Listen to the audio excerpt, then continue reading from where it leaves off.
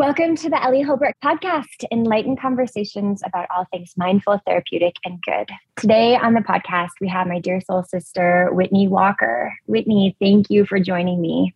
Of course, Ellie. This is such an honor and so exciting to be here. Yes, such a pleasure. And Whitney and I did a podcast on her podcast, Women Waken, it aired last summer sometime, right? Yeah, I think we recorded though around this time last year, maybe later, but definitely last year. Yeah, it was like late winter or early spring. I think that we had that conversation, and then you're launching. And how's that been going? It's been going wonderfully. It's been really nice. It's, so I shared with you, I took a cross-country road trip. I left in October and I just got back last month, and I was able to keep going. And I've been releasing episodes every week. So it's been nice to have that consistency and podcast is just such a great creative outlet. It's a fun little project.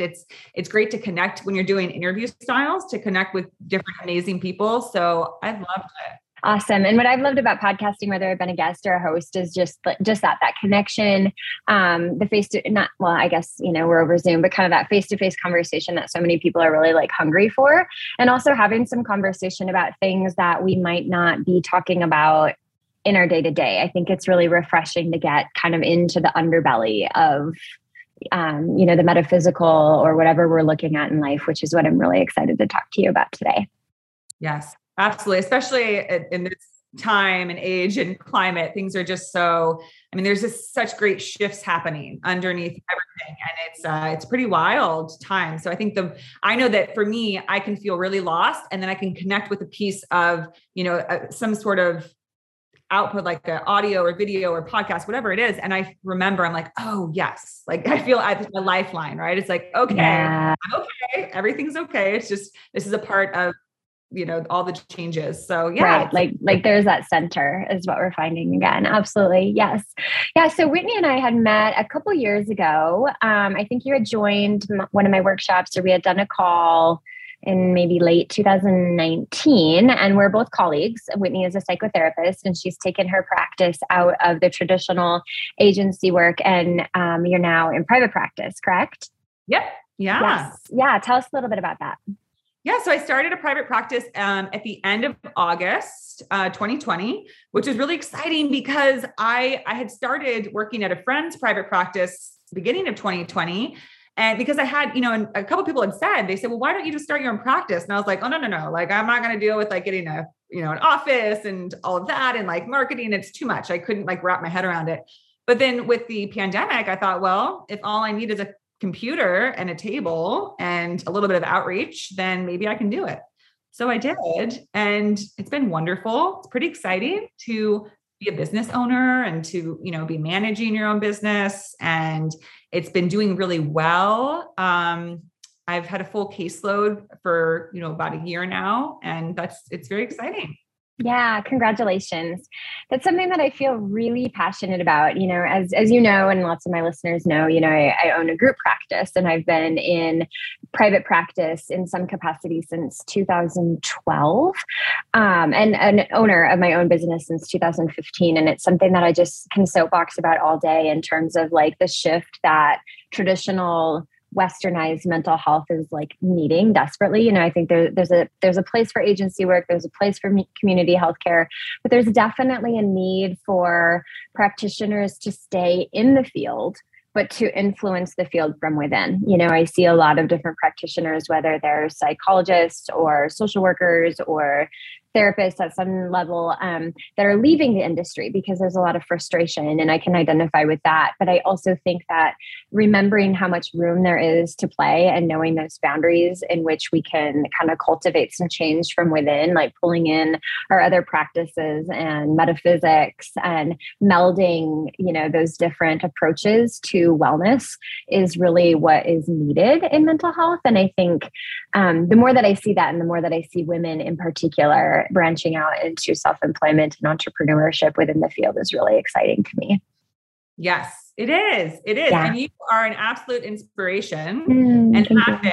And I remember we had this exact conversation, I believe, when I was thinking about starting my business, because I remember coming to you and saying, I sort of have a model where because I focus on addiction and eating disorders, substance abuse, recovery. And I work as sort of a sobriety and recovery coach and a spiritual guide and then a therapist. And I remember saying, Ellie, maybe I don't need to be a therapist. Maybe I don't need to stay within the confines of the established, nature of therapy. Maybe I can go out and on a branch, and you really kind of gave a lot of wisdom and insight about just what you said, where it's, you can still work within the structures and bring your own special, unique brand and style. You don't have to let that go. You can still keep that and work within. And it doesn't mean that, at some point I might move on to different things, but for now it was the right thing for me because, I've found my client base this way, and people have been able to find me. I've been able to help people where if I had totally jumped ship as far as my, licensure as a therapist, you're not as accessible. It takes a while, right? To be known as more spiritual based healer, which you can do, and you work really hard for this as well. So it was really wonderful to hear that from you and to, be guided that way. And so it's been really, really beneficial. So yeah. And the success you've had is amazing. And to know that, there's such great heights you can reach. So thank you. Yeah. And it's been such an honor to be a part of. Like I always say, it's my team. I have an incredible team and other women like you that are doing something similar, branching out and melding the different practices. Like you said, I think we do kind of hem and haw. Do we let that go? Because we're frankly kind of burnt out on the bureaucracy, and we're burnt out on what can feel very constricting in other settings. But I think when we get out from under that, we can realize there's a lot of fresh air to breathe here and a lot of room and freedom to get creative with our work and therefore be more effective. Because like you said, we magnetize our clients to us by our approach and our education, our training. I mean, there's thousands upon thousands of hours that go into that. It's not just a degree hanging on the wall or a license hanging on the wall. Of course, that's the physical proof, right, of what we've done in our training. But there's so much expertise that we have accrued through that training. And I think, and not that we let that go if we let our licensure go, but I think we get to utilize it a little bit more, in a certain capacity that still feels really in alignment to our value system. So well done. You mentioned that did you say October that you started your pilgrimage? I did. Yeah. Yes. Let's hear about it. Oh goodness. So yeah. So I kind of got the idea over the summer. I got it kind of like this, murmuring that was because I thought about it since the pandemic started. It was well, if all I need is this table on my laptop, I could have a table and a laptop somewhere else than, my home base. And I love traveling. I've always loved traveling and movement and novelty, different. I could be in a different place every week. I just love that sense of new environment, new places, new settings. And so I've always thought about that. I'd always wanted to have a job where I got to travel a lot, but I never did. And so I was kind of thinking about it a lot. And then I think it was after the summer, I realized that there was nothing stopping me. There was no reason not to just go for it. And then a few women that I had met on online networking events, during the pandemic, were all meeting together in Tennessee in November. And I thought, well, you know what? Let's just do it. Let's just do it and see what happens. So, and I thought about I had a studio apartment in Northern California. And I thought about keeping it, but then I said, you know what? I'm going to let it go because who knows what will happen or what I'll find. And I think I just want to really just take off and see. So I took a big leap of faith and I moved out of my place and I hit the road and was on the road for a lot longer than I expected, for over 3 months. I was thinking I'd be back by the holidays, but I was not. Yeah. And how's it been? It's been an adventure. It was definitely, as life and the universe will serve you up often, it was very different than what my expectations, you and I talked shortly before I left, and I really thought that I was taken off on this, free flying adventure, that I was going to leave everything behind and just go and just have, freedom and space and lighthearted experiences. And what it turned out to be was really, more of a sort of a excavation, a purging of sorts. It's ironic, but I went to leave things behind, but what it really was I dove deep into everything that was within me that I thought was resolved and I thought I'd moved on from, but it was really kind of crying out and saying, listen, if you truly want to move forward, you need to see this. There's still more that needs to be acknowledged and seen and heard that isn't resolved from your past.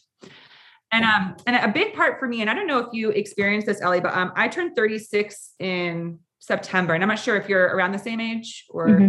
Yeah, 38. Mm-hmm. Yeah. And so something when I turned 36, I was like, it felt very like, I was like, oh, like this is a whole new chapter. Like, I feel like the first half of my life was like all about getting to where I'm now. And I feel like now I'm stepping out into what's next. It just felt like this very like defined step, like, okay, the first half and now the second part of my life where, I will maybe settle down and, have all these different things that I haven't had in the first half of my life.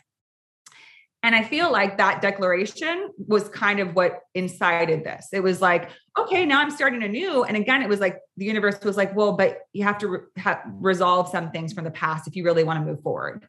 Right. I heard once this quote that said something along the lines of, you can't walk through the doors of your future if you're wearing like the baggage from your past, because it won't fit through the doorway. And it was like that. And so this trip was like, it was a favor. I know it was in my best interest, but it wasn't what I expected.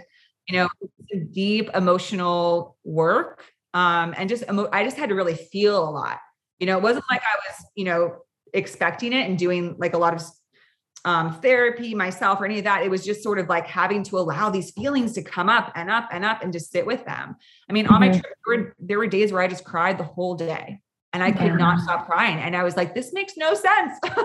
Yeah. It's just so old. Why am I thinking about this one thing that happened when I was in, 7th grade and I thought I was done with it. And I think it's just this stuff that we have that needs to be heard and revisited because, you're aware of the concept of soul retrieval, but it's that kind of idea that, we think that something's in our past, but often when we have really traumatic or upsetting events, we almost sort of, condemn a part of ourselves that was lived through that because it was so painful and so awful that we just didn't want to have to like have it. So we're like, oh gosh, I don't want to think about that. I just want to push it aside, but it doesn't just go away. Right. Right. And so then it's still carried with, right. Those fractionated parts of ourselves that we may or may not have like consciously rejected, but we did, there's fractionating, disintegration, so to speak, and then those parts of ourselves we reject or put away until, they surface, whether that's because we have readiness or life says it's time, and what I'm hearing from you too, with your trip of this, like, when you turn 36, that there's this, almost like the idea of a, in life incarnation, how we have that concept that we can have like lives within our life kind of. And so there's that at 36 of this feeling like there's this like line in the sand of like, right. Like, so that was like first incarnation. And a lot of times in between like one incarnation and the next in life, there's this in life review of like, ages 0 to 36, right? And gosh, so mind blown. It's so true. Right? Yeah. And then we look back, but in that process too, of that like 36 to like now, and at whatever point you start to feel that like that turnover again, is that is when so much comes back up for review, whether that's to be processed, to be reprocessed. Some of it is things that we've never really processed because for whatever reason in our younger years, we didn't have the capacity or we didn't have the luxury of it. Sometimes that requires like time and space that we don't have, or our brains aren't fully formed. We're babies. We can't possibly process all those things, and then when they come back up, it's like, okay. And that is part of that like ego death or dark night of the soul or soul retrieval too, of like going back to that point of fractionating. Yeah. Exactly. Exactly. That is such a great point. It's the in-between worlds, right? In between lives, where the life review, I hadn't thought of that. I really appreciate you sharing that piece because that's exactly what it felt like. It was like my whole life was kind of flashing before me and needing to be looked at and considered. And I was feeling it, and it's just what you said, that fragmentation. I think the strongest things that were coming up, and it's one of the hardest things I think, as we know, when we work with people on their trauma, well, I'll speak for myself. I know that when I've had to work through trauma, the hardest piece is that, maybe it was something that a frustration with another person, something that I felt was done to me. But in the end, the person I was most upset with was myself. But there's this part of me that felt like, why did you do, like, why did you let this happen? If you weren't so this or that, if you were better, if you were prettier, if you were something else, this never would have happened. Yeah. So it's kind of recognizing that, like, throughout my life, I was so mad and almost hated myself. And really, that those fragmentations were literally me wanting to, like, cut out part of who I was and say, you are not allowed here. I don't want you. I don't like you. I hate you. Yeah. And it was like having to sit with that and be like, oh my gosh, this is so painful to feel that way about myself, and to feel so sad about, how much I disregarded and rejected myself. So it's just a brutal process. It is. And there's such stacked wounding there too, that we can sit with, of like that original thought and feeling of, for example, like if I were this, then that, if I were prettier then, or whatever. So like kind of going back in time to like reconnect with that thought process can be like incredibly enlightening, to realize like what our subconscious beliefs are, or that internal dialogue that is the wind in our sails.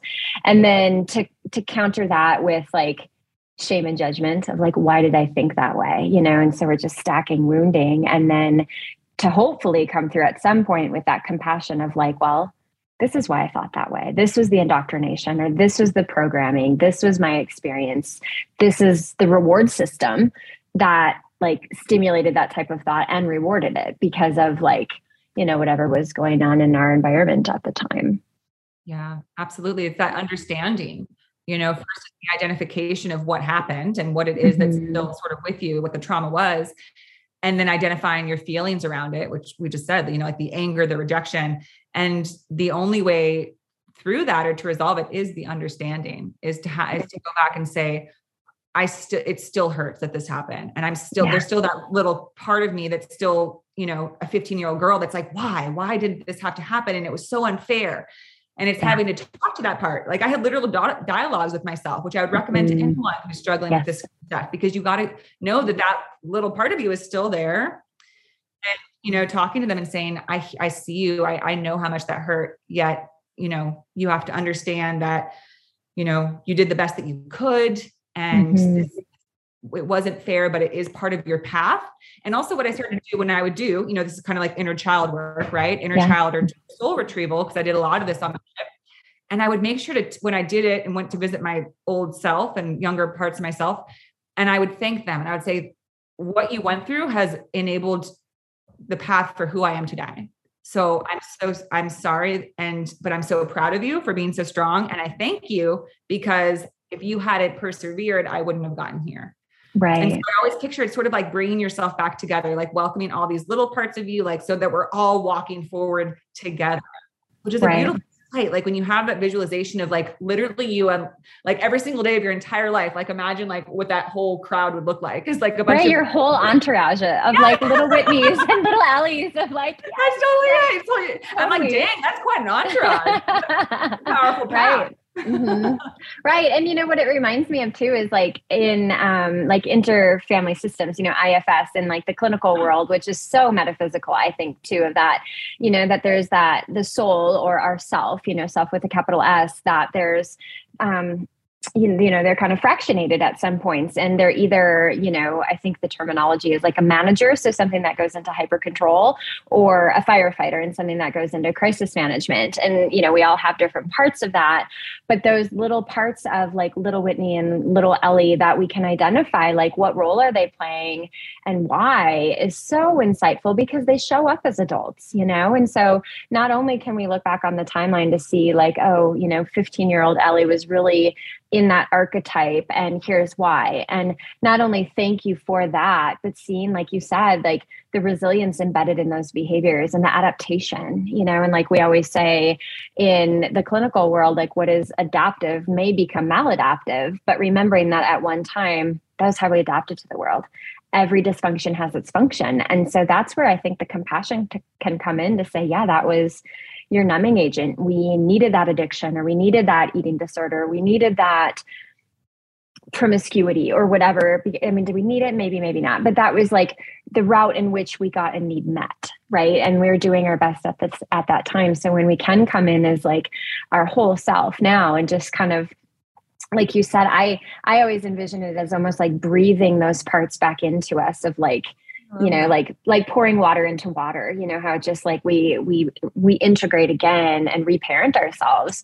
And then as we move forward, we can see when those archetypes show up again in non-judgment, but understand like, okay, a little rebel Ellie is coming up. What does she need? Or, you know, whatever the archetypes show up as, that can be so profound. Yeah. And allow for them, you know, no longer sort of being like, oh, this can't happen. Like I can't be thinking this way or having this frustration. But again, seeing it as like, as part of our pack, as part of our, you know, our essence is, okay, this is what's coming up. And I have my understanding of this and it won't last. It's just a part that needs to be heard right now. And that's okay. It's acceptable, and I can be with that and not try to deny that or not. And push it away further, right? Like keep ourselves like further disintegrated, separated from self. Yeah. You mentioned soul retrieval. I'd love to hear a little bit more about how you conceptualize soul retrieval and like how that might show up in our day-to-day living.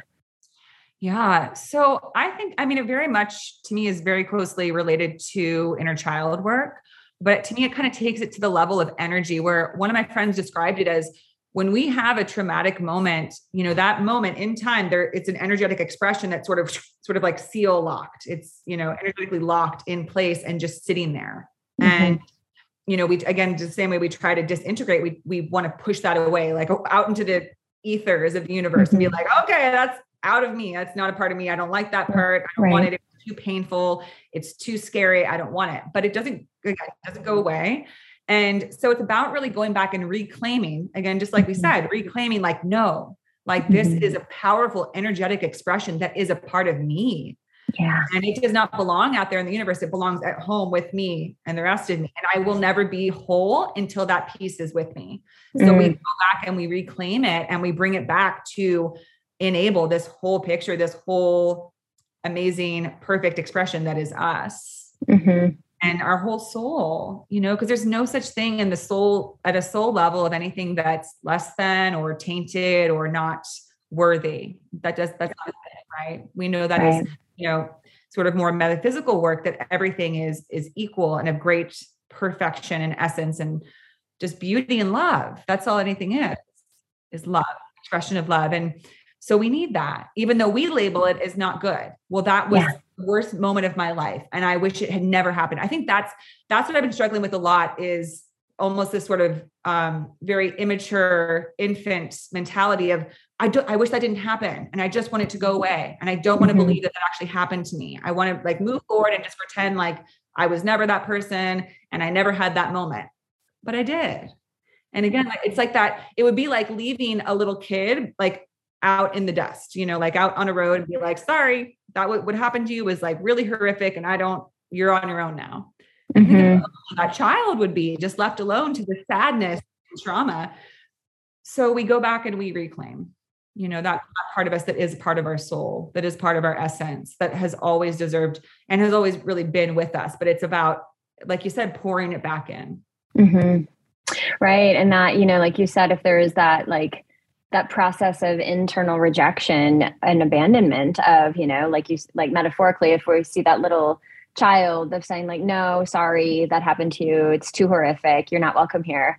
You know, that's self-betrayal, and that's, you know, internal abandonment really. And so when we do bring that in, that's part of how we heal that fear of abandonment or fear of rejection or fear of inadequacy, not good enoughness, or, you know, which equates to kind of that fear of like ostracism, you know, which is like such a like core instinctive need for that belonging, you know, and that's why that is so inherent. And so even in micro ways, you know, and like, I don't know, little ways on social media or in the real world that we feel, you know, we like our nervous system responds to it as if we're being ostracized from the group, which, you know, feels like a threat to our safety. And I think that like what you're saying about that, those experiences that we have that we may feel shame or rejection of, not only does that like create kind of a fracture in our psyche, but that energy of like, that you described ends up being stored in the body as well. And so that's kind of I think a watery concept at times to grasp when we're thinking of like, well, how does one go about soul retrieval? How does one go about this integration of aspects of self? And I think more and more we're learning the importance of embodiment and learning the importance of like, where might that shame, for example, be held in the body, where we might have processed things from an intellectual standpoint and we might have felt the feelings. But when we go into like, I cried all day, or I got sick and I couldn't get up and I was like dropped into the body, then that means that we're able to kind of release that energy, embolism that it can seem to create. Mm-hmm. Yeah, which it truly is. And those are the things that will manifest into, medical conditions and physical conditions, because, so much of anything we experience physically is just emotional energy that is stored and isn't flowing. Any sort of ailment is related to constriction, a lack of flow, a lack of, things being able to work through the body and function. Right. Mm-hmm. And that's what an energetic block will create, that, and stored emotions that are sort of at a lower level, right? Because we're denying them. We don't want to see them. They're just kind of shoved down there. And we think because it's energetic and it's not like sitting there on the surface to see, that we're like, it's fine. It's fine that I'm not dealing with this and I'm not working with this, but it has its consequences. Right. That always reminds me of like being a little one and being like, you can't see me, like hiding under a blanket. I know. Like I used to hide under, my dad used to have this leather jacket and I would like hide under it and feel like so tricky, that you can't see me. And that's kind of, I think, how our society can kind of be about repression and suppression of that, like, squash it down with our squasher downers. And then we move on as if nothing happened and act like we can just keep doing that without a consequence somewhere down the line. And we can't. That's not how it works. It has to be processed somehow. And not that the processing always has to be active, or it doesn't have to be a hell period. It doesn't have to be a dark night of the soul, but there can't be that constant avoidance and the sidestepping of our shit. Our processing can be joyful. It can be free, but it must be done, Yeah. Yeah. And you use the word free. And the thing is that as long as we have these, they're all these things all kind of bind us. The more you have these things stored that we don't want to deal with, it's like this one more like strapping us down from we feel kind of beholden. I know that I have felt very beholden to my past, because you're still hurting from it. When you haven't dealt with it, you still have these feelings about yourself surrounding what happened. And I want to also speak to what you said earlier, which is, the innate desire to have approval, and especially by our peers and those around us. And now it's been magnified because there's so many outlets on a day-to-day basis that you can seek approval from and sort of check in all your social medias and see like, how am I performing today? Yeah. We like check on the performance of ourselves as a being. And that's, that can be it can be addictive for one. Mm-hmm. We can't stay stuck on it, but it can be very, it can either lift you up or take you down. Right. Yeah. But I wanted to mention this because that's a big part of my story. Is a lot of my trauma was bullying from the time I was in middle school through high school. And I just want to say this for anyone who needs to hear it, that don't underestimate the impact of being rejected by your peers and by those around you. Because people say, just brush it off. They were just being rude. But just as you said, we have an innate desire to be welcomed and accepted and brought in by those. We're communal humans. We're communal people, communal species, right? We're meant to be together. And so when we feel rejected or like there's something that's keeping us from being welcomed, it really gets us at a strong level of, oh my gosh, what's wrong with me? What's wrong with me? And I think that's what a lot of trauma comes down to, is like, this means something's wrong with me. Why did this happen? Or because this happened to me, there's something fundamentally wrong and I'll never be okay. So I just want to speak to that, because I think that so many things that are still trauma, we say, well, I just need to get over it. I needed to let it go. It shouldn't matter that much to me. Well, anything like that, it's not, we can't look to rationality to explain it. Emotions cannot be explained logically. They're emotions. water, like you said, water can be hard. You can't hold water very well, right? Mm-hmm. It's still real. It's still a thing. And you have to like, at least be with it and let it like flow through you. Even if you can't, make a perfect shape with it and be like, okay, I can put this in a box and explain it. You just have to allow for it. Yeah. You know? Absolutely. And I like a couple of things that you said, even about that, like that shaming that we can do, like, oh, that happened so long ago, I should get over that. Or the gaslighting, the dismissiveness of that wasn't that big of a deal. Why is this still coming up? And, part of that, clinically speaking, we know that like our brain doesn't timestamp trauma. So it stores the information from it as if it happened 2 minutes ago, which is like why triggers happen. We're reacting in real time to something that like is associated with a past experience that is hinted at today, in real time. Right. And so like, that's all in the limbic system, which doesn't process information the same way. It doesn't process time in a linear way. So trauma and therefore like healing and recovery is nonlinear. And so like giving that credit, but I think I really love what you're saying too about that, the experiences with bullying. I share that when I was middle school, high school. And I mean, realistically, if I look at my like young adulthood, of being like bullied by mean girls typically, and how that, as parents, I think we have this tendency, or parents can have this tendency to look at the experiences and see the trajectory of the bigger picture of like, next year, you'll be at a new school and you'll have new friends and that won't matter. And so like, sometimes that can provide, some light at the end of the tunnel or some hope on the horizon. But parents fail to remember that children's brains are not fully formed and they do not process information that way. And they can't see beyond that. So they don't care what next year's like. They care about, they can't even fathom next year. Right. And so it's like, but right now, this is what's happening. And I don't know how to cope with it. I don't know how to stand up for myself. I don't know how to process what's happening. I don't know how to see from like a bird's eye view why these children are behaving this way towards me. And so, as you say, the meaning that we create is like, it must be something wrong with me.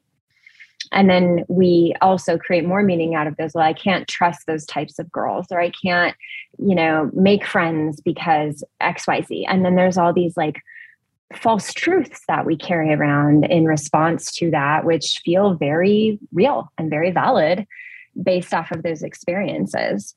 So thank you for speaking to that, especially for young ones or parents of young ones, to remember that like, it's so real. And it's part of, our Maslow's hierarchy of needs. That second rung is belonging. So above safety and our security needs, our survival is belonging. That's so important to our core. It really is. It really is. And so it can be one of the most devastating things that can happen as a young one. Because it's that one of the first shocks to the system that we get, where it's like, oh, I'm not okay how I am, how I look is not okay, how I act, how I speak, anything where it's like, oh gosh, how I show up is just, I show up and I'm not okay. What do I do? Yeah. I remember feeling that way. I was like, well, what am I supposed to do? People don't like me and I can't change this about me. Right. And just what you said, as a child, you don't have any of those resources to be like, oh, it doesn't matter. I can be awesome and just be me. And within you don't have that yet. You haven't, developed that cognitive understanding. And so it really, can sort of stunt your growth. You can kind of, there's definitely part of me that's still an 8-year-old girl and just feels like, why doesn't that person like me? Because it stunts you at that point, you get stuck. It's just so painful. It's so painful. And, this makes me think of, you spoke earlier about betrayal of the self. And what I believe is that a lot of, so I specialize in addiction. I myself am in recovery from addiction, from drugs, alcohol, and eating disorder. And that's some of the biggest healing I'm doing, as well as, when you have that kind of pain and you question your worth and your lovability and your acceptability as a human, when you question it, you'll do a lot to gain it. Well, okay, I'm not lovable, but maybe if I'm cool and I drink and party with people, they'll like me. Or maybe if I, sleep with people, they'll give me love and I'll be lovable.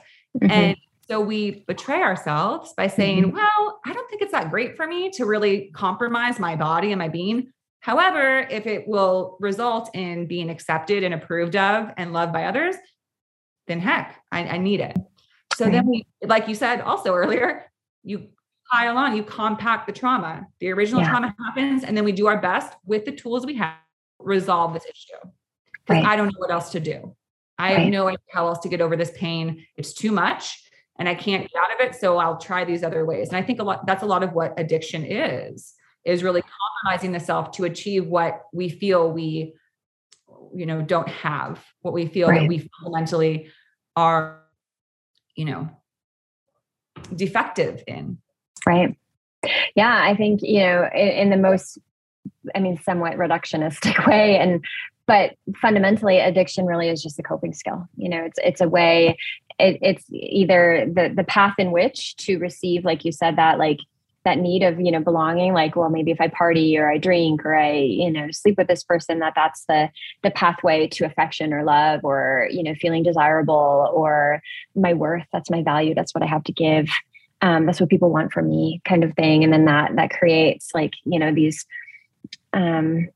associations, that I have worth if I do this or, whatever. And then there's so much deconstruction with that, in addiction recovery and eating disorder. I share that history, as you know, with the eating disorder and substance abuse. And that is such an interesting, speaking of incarnations, kind of looking back on that time in my life or that epoch of my life of looking at, that mindset and just feeling that sadness for me at that time. And also, something that I've had to do a lot of unraveling with is shame, to still be able to understand where that came from and have compassion for myself. But it's always there's always been this undercurrent of shame because it was such a departure from self at times of knowing better, or, having this lady on the streets freaking the sheets kind of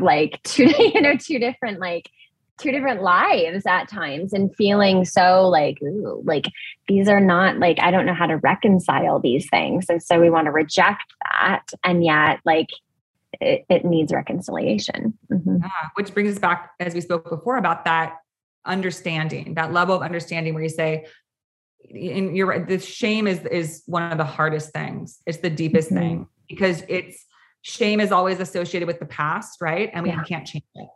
Right. And that's, again, something that recently has been the hardest for me is how do I make peace with this? Because I can't change it. And I've gone through weird phases where I will spend times fantasizing about changing the past. I'm like, well, what if I had done this? And then I could have done this. And then this could have happened. And it's the most futile exercise ever because it achieves nothing and just puts us in this, warped space of thinking that, there's another timeline that we could just maybe tap into.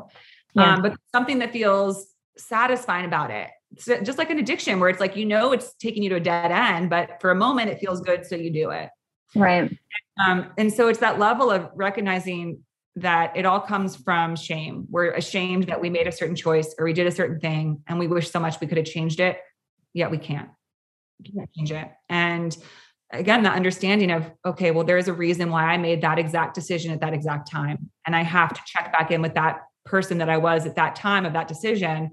And again, I've had conversations before with my past selves and been like, what's going on with you? And really talk to them and realize, I couldn't have made a different choice. At that time, it was the only way that I believed I could proceed, that I needed to. Mm-hmm. And I think that helps with a lot with the shame, to just recognize that there is nothing to be ashamed about. We're always doing the best that we can. And sometimes when we make decisions that we realize we're not for our highest good, that's what leads us to make a different decision next time. And there's so many things in my life, and I'm sure you can agree, and most people, that if I hadn't made that decision, I never would have learned. I needed to go there because I was trying to force something or so stuck on a certain thing. I needed to have something happen to be a bit of a catalyst for change. Yeah. You want to change it, but really it was one of the most pivotal points of your life that had to happen. Right. And you're right that we can go into that kind of bargaining with the past of, on the one hand, the one hand, there's that part of our mind that can go into obsession, rumination, perseveration about playing the tape again and again on repeat of what happened, as if we're going to grasp onto something different or it's going to change or that, there's going to be that butterfly effect, that something shifts. And yet it also kind of reminds me of like the grief process, that in the grief process is with the stages of grief that we bargain. And so maybe if we even like lean into that of just grieving things that happen, grieving parts of ourselves that have died away or where we were, and the grief of like the disillusionment that comes with like realizing that, things about ourselves that are uncomfortable to realize, or realizing things about the world or our traumas or our relationships. And that's so disillusioning that like there's grief, I think, with that, because there is a death involved with disillusionment, and an ego death even, of like recognizing like I no longer identify the way that I once did, which is inherently what an ego death is. And I like what you were saying too about that, going backwards on our timeline and looking at like, well, that's the only way it could have been. And sometimes, if we kind of drop into the spiritual perspective, bird's eye view of like, not only the way it needed to be for our path and our learning, or whether it needed to or not, it's the way it was. Right. And so even that, like, so how does that tie in for you with like kind of bringing that all full circle with like, dark night of the soul and soul retrieval and trust, trusting the path that has unfolded? Yeah. Well, the more you speak to it, it really is just that process. All of it is just a big process of grief. When you're going into a dark night of the soul, it has all these things, but ultimately all you're doing is trying to make peace. And making peace is the process of identifying what the event was that caused the distress, and allowing yourself to see what the result of that event was, what you're understanding, what it caused you to believe about yourself. And then the shame that came from that, the grief that came just as you're speaking of, and then ultimately the acceptance and the peace made with it. Right. So it's like you're diving under there to really get to the root of things. So it really does all, kind of circle back on itself.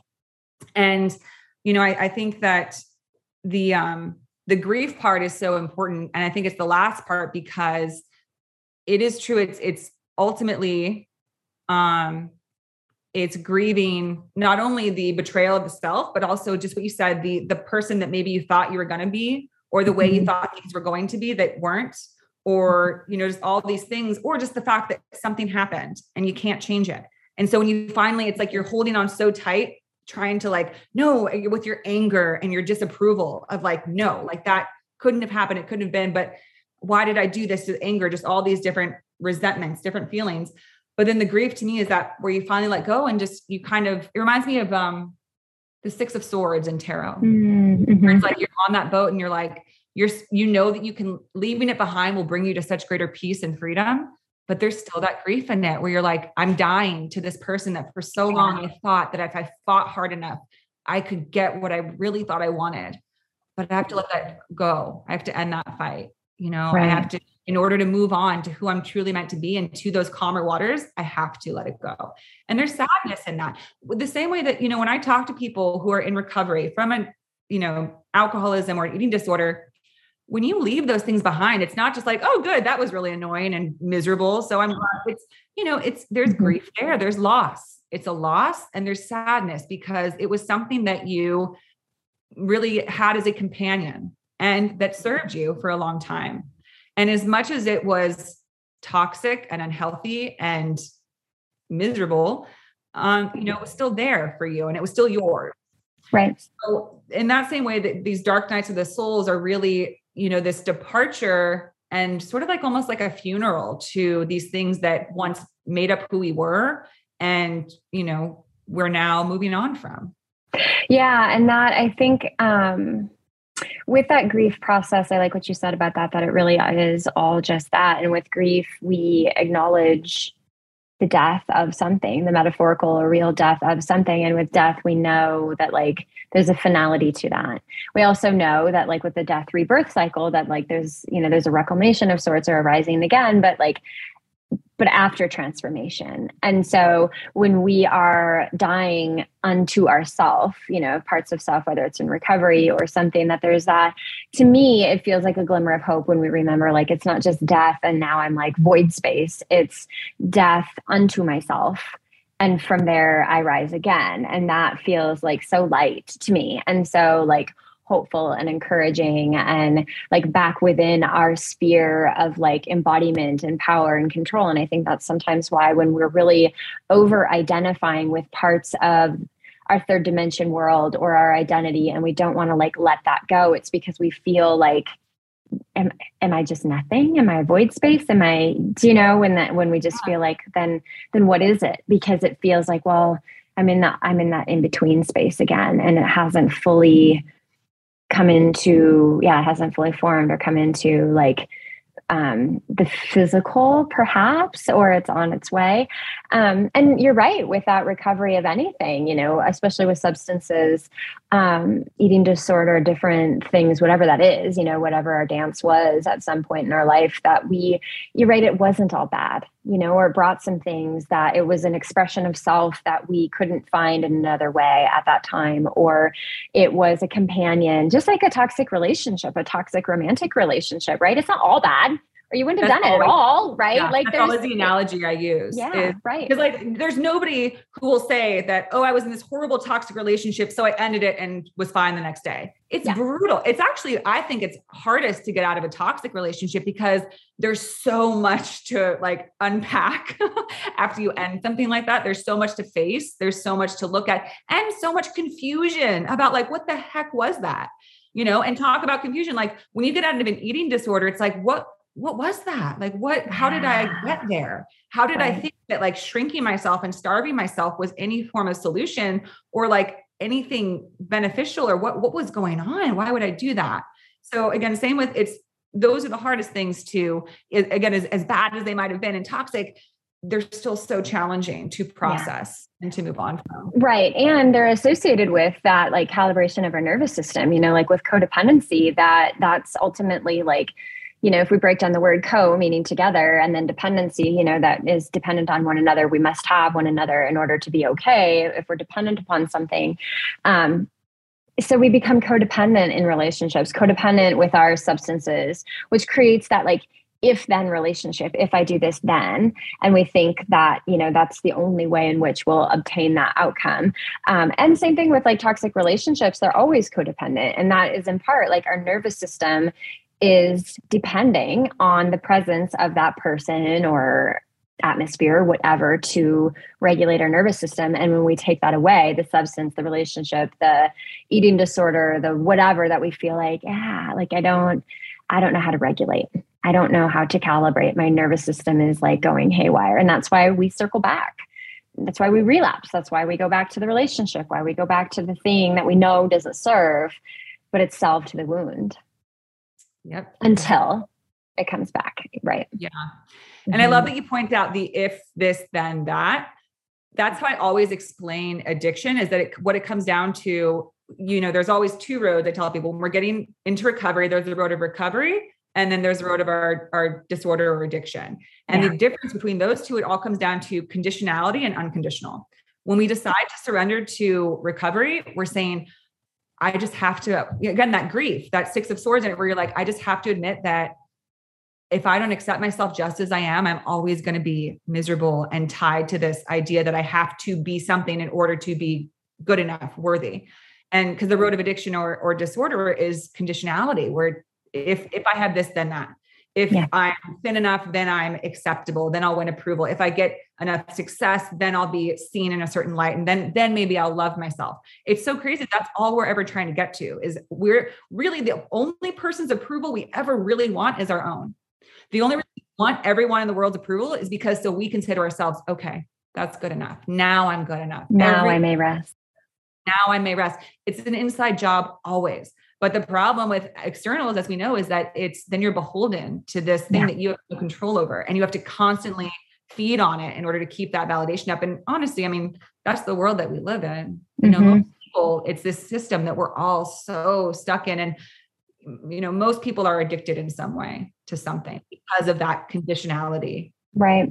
And it is such a tricky balance because with that inside job, you know, the internal experience versus the external, we need both. You know, we need a little bit of healthy external validation is incredibly useful and incredibly healing. You know, that's partly why healthy belonging is so transformational is like that it holds up this mirror to ourselves of like, we are lovable as we are, and that it's not conditional belonging, and that we can, we can learn to love that way, learn to love ourselves, learn to see ourselves through the mirror that other people hold up for us in a way that is really like true to self. And that can be so magic and, such medicine. And yet there is that like balance on the flip side. Like you said, everything has that golden shadow and like the underbelly too. So if we're only seeking external validation, or we're seeking the external validation in the wrong places, then we become conditional of like, when I have this, then I'm good enough and I may rest. Or then, if I have enough followers, the likes, the whatever, and it skews our perspective of ourselves as well when we get, that being on that golden shadow, or on the receiving end of like the more hurtful or negative that we feel like, is that how I am? And we question ourselves, so it is that balance of like having the internal strong sense of self, knowing what our value system is, knowing what's in alignment for ourselves, knowing who we are, as well as like trusting in, other systems outside of ourselves that can help be the checks and balances. Yes. Yes. And when you were talking earlier, Ellie, I had this thought of, to me, that's the reason why we incarnate as souls on this planet. It's like this very unique, challenging place. It's like, hey, sign up for this game where you're going to learn how do you learn to love your true essence when all you can see is that which is physical, and you can get a lot of response to that and you can see a lot of value, but how do you learn how to balance the true essence of who you are that you can't see versus what you present with? How do you find that balance between what is without and what is within, and knowing that both are of great importance and both are equally sacred and neither can be diminished. Right. Right. Right. And that's right. And that's the function of the ego, is always to be, in relation. That's how it's identified, as like, I am a mother, I'm a therapist, I'm a friend, I'm a partner, I'm a this, I'm a that. So who I am is in relation to this external thing. And that's at first kind of our first awareness, I think, of ourself, is through external experiences and other people. And our society does so much cultivation of just that, rather than the cultivation of like connection to self, because when we think of like little ones, how they can be so pure and so like of themselves, not of the world. And that's partly why we all just want to like go back to the womb and be little kids again, is because of that like authentic free spiritedness, of just like, I am who I am, and it's quirky and it's fun, until like other things seep in. But that's just such the human condition is navigating that. Yeah. Yet I do have hope, because if you look at it, it feels like our species is almost, we are a fairly young species in the grand scheme of things. We're kind of still in like a child adolescent phase. Yeah. We're like, we are still like, oh my gosh, look what I can do with like my looks or my this or my achievements. Like, oh my God, this is so flashy and fun, and I just want to play with this. And we abuse things. We take it to the limit the same way a little kid will, or an adolescent, when they're like, oh, there's no consequences. I can just I can play video games all day because I love them and it's all I want. Or I can just focus on this one thing. But we're slowly learning, and we're going to have to learn pretty fast, and things are speeding up now. I think the reason why we're having this whole talk today, Ellie, is because what you and I are discussing, what I experienced on my trip and what you are experiencing in your own life, we're all experiencing. There's this shift that's happening because we're ready. It's like the macro, what we're just talking about. As a world, we're kind of ready to level up, but the world is having a dark night of the soul collectively. Yeah. Look at this of 2020. Yeah. What else do we call it? We're being forced to look at things that are very inconvenient and very disruptive. And we've kind of been holed up and forced to make changes in order to see things and identify what's not working and what needs to be healed. So it's all a part of the whole bigger picture and process. Right. And as always, as above, so below, as within, so without. And so on that macro level, like you said, that collectively we are going through a dark night of the soul, of looking at like, like how heavy certain things are, and looking at like, whoa, what have we done?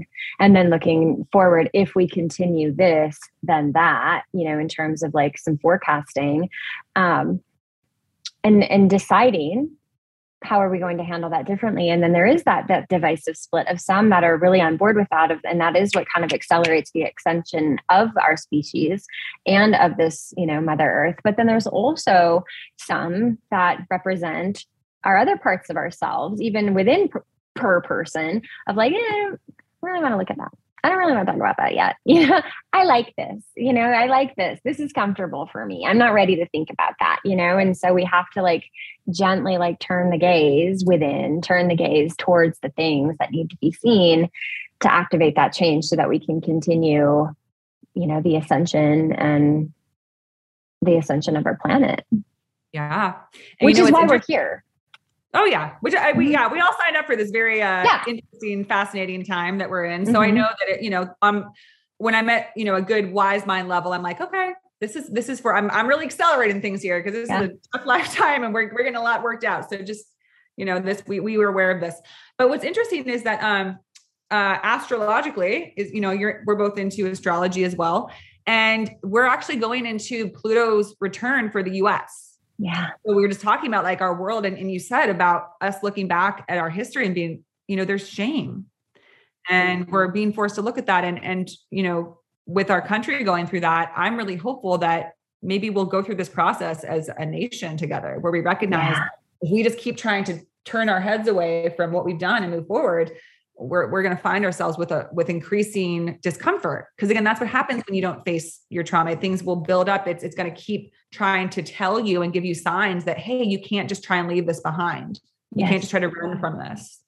Right. And that Pluto energy, is such of the underbelly, the death and rebirth, that transformation cycle. And with the Pluto's return for the US, it's such a, it's one of those things that to me, when we look at it from that angle, it makes such perfect sense to recognize that is what's going on, another in-life review, so to speak, of where we've been, where are we going? Is that in alignment? And I think most would say no, and we all have different ideas of where that should be, or, to defend the past, we can do for ourselves. And yet that is part of I think where, you had said a few moments ago, feeling there's hopefulness. And I do believe in that. And I do believe in the processes of the universe, frankly, that it's like parenting children, that you can, as a child, you're given a choice. You can do it or mom and dad are going to make the choice for you, and the universe is kind of that same way of this is what we're going to do. And you can get on board, or you get the ejection seat and we're going to do it for you. Or, it just keeps we can't sidestep the consequences. And so you get a tower moment.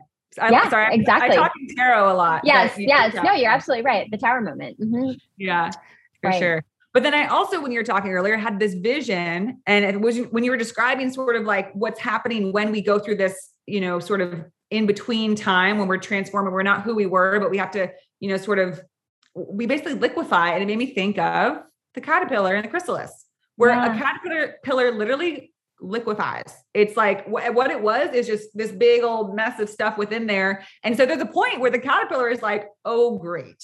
What? I'm not what I was. Nothing makes sense. And then things come back together in a whole new way. And we know what happens. Out comes the butterfly. So that just came to mind when you're describing what it's like when people are in this terrible place of, oh my God, my trauma is going to kill me. Because I've been there where I'm this is going to take me down. I can't do this. And then you start working through it and things do start shifting. And there is that discomfort of, oh my gosh, what am I without identifying this way or feeling this way? And then there's a rebirth. There's the rebirth. Beautiful, thank goodness, the beautiful cycle of life where what will die will always come back again. The rebirth. Yeah. Okay. Yeah. What a beautiful transition point. So Whitney, where do we find you? Let us know. What are you up to these days? I know you have your podcast and you have your practice, and what would you like listeners to know about how to find you and what you're up to? I would love them to check out my website, which is womenawaken.com. They can learn a little bit more about me and some of the work that I do as a therapist and, spiritual guidance, recovery.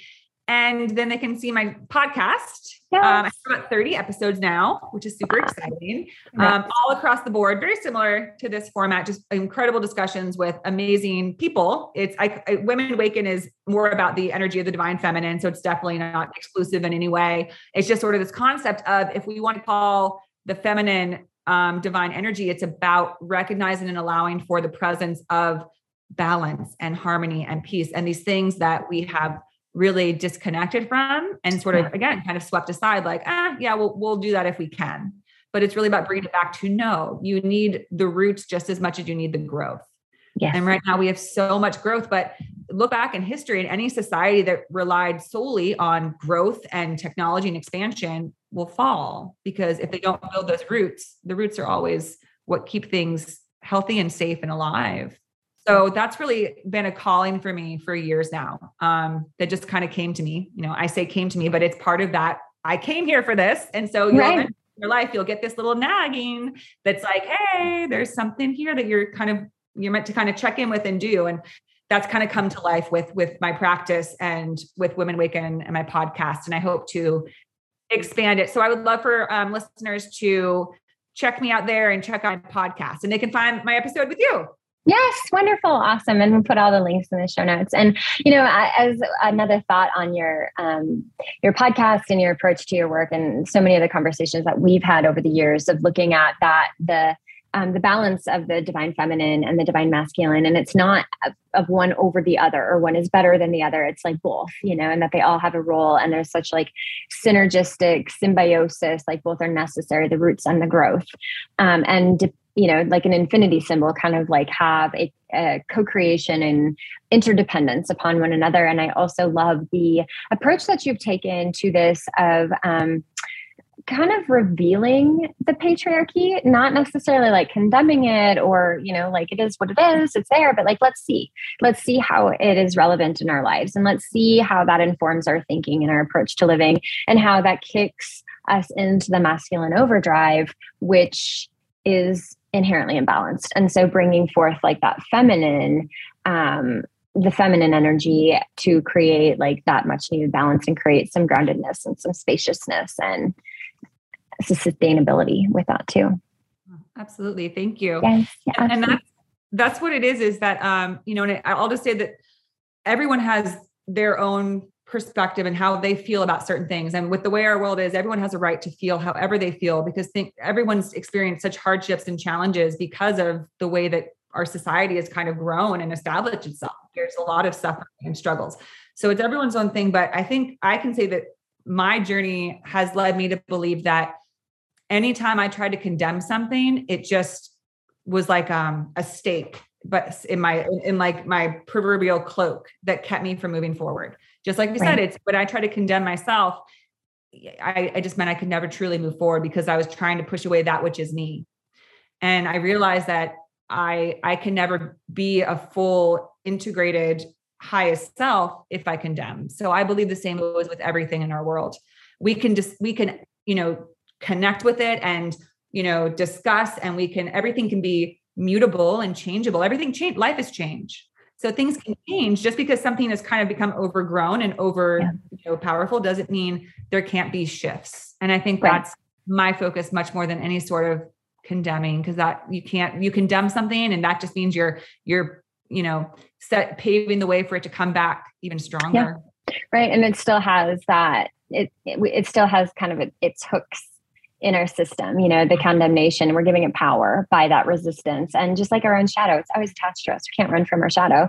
The only way that we can really get away from our shadow is completely go into the dark, or to, shine a very bright light, which sometimes can be harsh.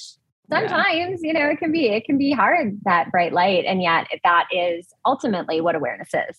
It's loving light, being shown on that which needs to be seen. Yeah. Wonderful.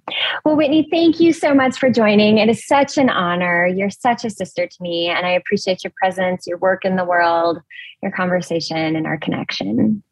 Yes. Ellie, thank you for having me. I appreciate you so much. You are such a wonderful, beautiful presence in this world, and I'm so lucky to be connected with you. So I look forward to more collaborations in this wild time that we are continue to proceed into. Yes. Thank you so much. Congratulations on your show. Thank you. Okay. Bye. Bye.